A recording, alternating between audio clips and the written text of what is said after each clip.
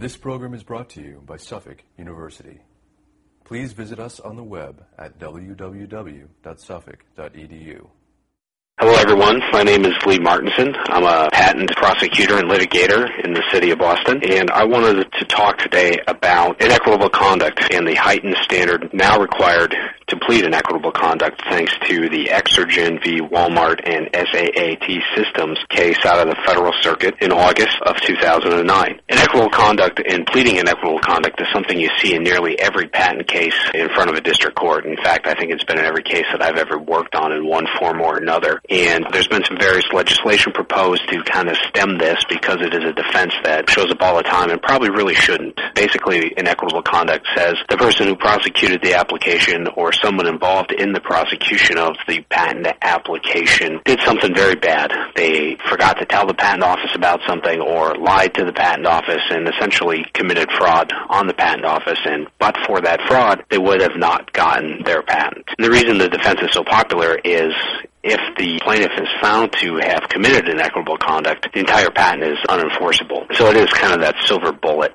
defense. So I think it's important to spend a few minutes just high level going through what the patent office requires people to do. And you can find that in 37 CFR section 156. And basically it states every individual who's associated with the filing and prosecution of an application, you have this duty of candor and good faith in dealing with the office. And you have to tell the office about all material that is deemed to be material to the patentability. This rule goes on to define who an individual is, and you'll see that's important in the Exergen case, and what things are deemed to be immaterial. Let's talk about who an individual is, first of all. And 156 section C lists three different things. It's the inventor, each attorney or agent who prepares or prosecutes the application, and every other person who is substantively involved in prosecuting the application, whether it's the assignee, it's the inventor, or other people within the company. But what it's not are companies themselves.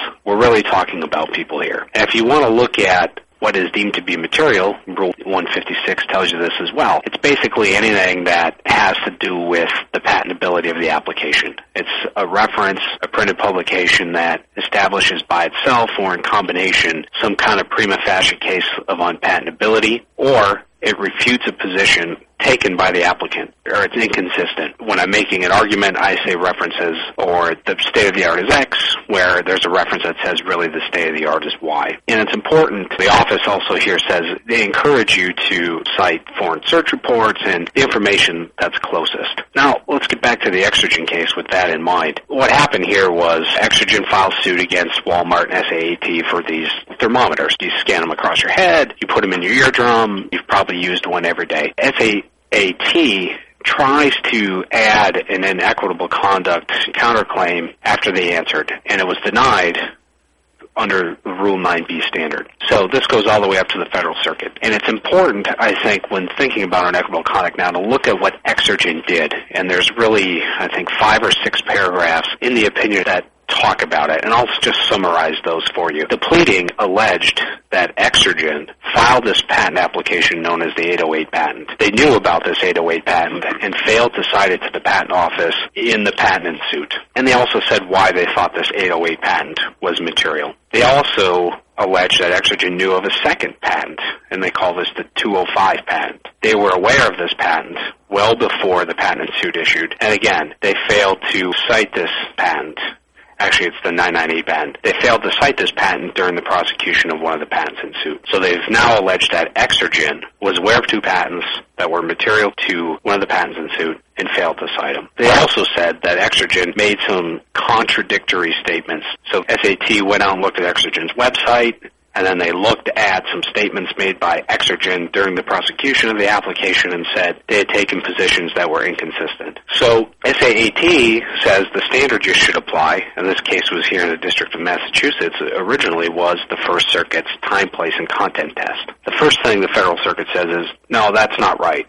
This is a question of Federal Circuit law because it pertains to or is unique to patent law. What they do, what the Federal Circuit does, is says, we're going to apply this heightened Seventh Circuit standard. And what that really is is you have to plead with particularity the specific who, what, when, where, and how this material misrepresentation or omission was committed before the PTO. So you got to tell who screwed up, how they screwed up, when they screwed up, why they screwed up. There's no more general pleading of inequitable conduct and reciting the elements of what inequitable conduct is. You got to get in there, get some specific facts, which means you got to do a lot more work up front these days. Now, a lot of times what you have to do, or what you do is you allege through knowledge and intent.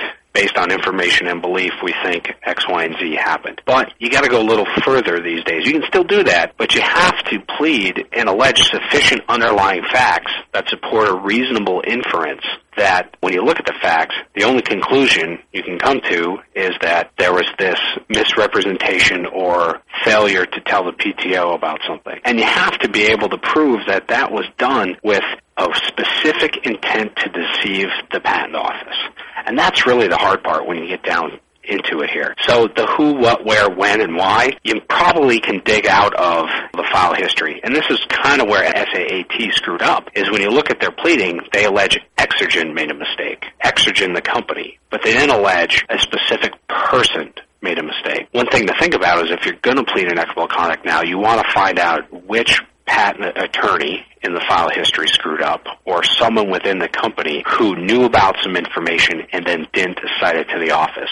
For example, if on date X a reference was cited in a related case and the same attorney was prosecuting both cases, you're going to want to allege that attorney screwed up, not Exergen or the company itself. You got to get in there and be specific, and you got to tell when. And then you got to tell why it's material to a specific claim and why that reference isn't cumulative over everything else. Now here's where the tricky part really comes in, is assuming you can get through that who, what, when, where idea, which most times you can. The problem is, how do you get the deceptive intent, right? And there's a bunch of case law out there that says just failure to cite something that's material isn't enough to show intent. You can be grossly negligent and still not have the intent to deceive the PTO. And in fact, I think most people who prosecute applications would never withhold anything from the office they thought was material. Now, I say most people, I mean it has happened in the past, which is why we have the case law, but generally, we're good people.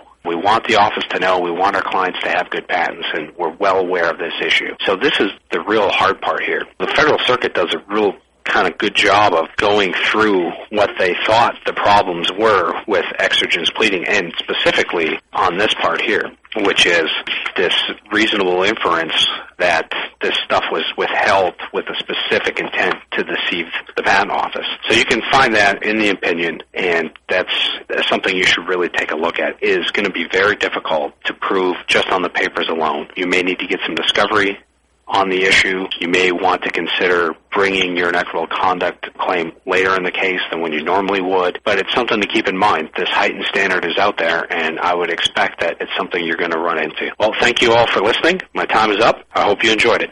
If you have any questions, you can find me on the web. Just Google my name. It's LEIGHMARTINSON, and I'd be happy to talk to you. Thanks.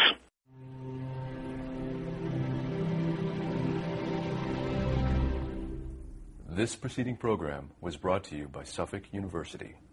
Please visit us on the web at www.suffolk.edu.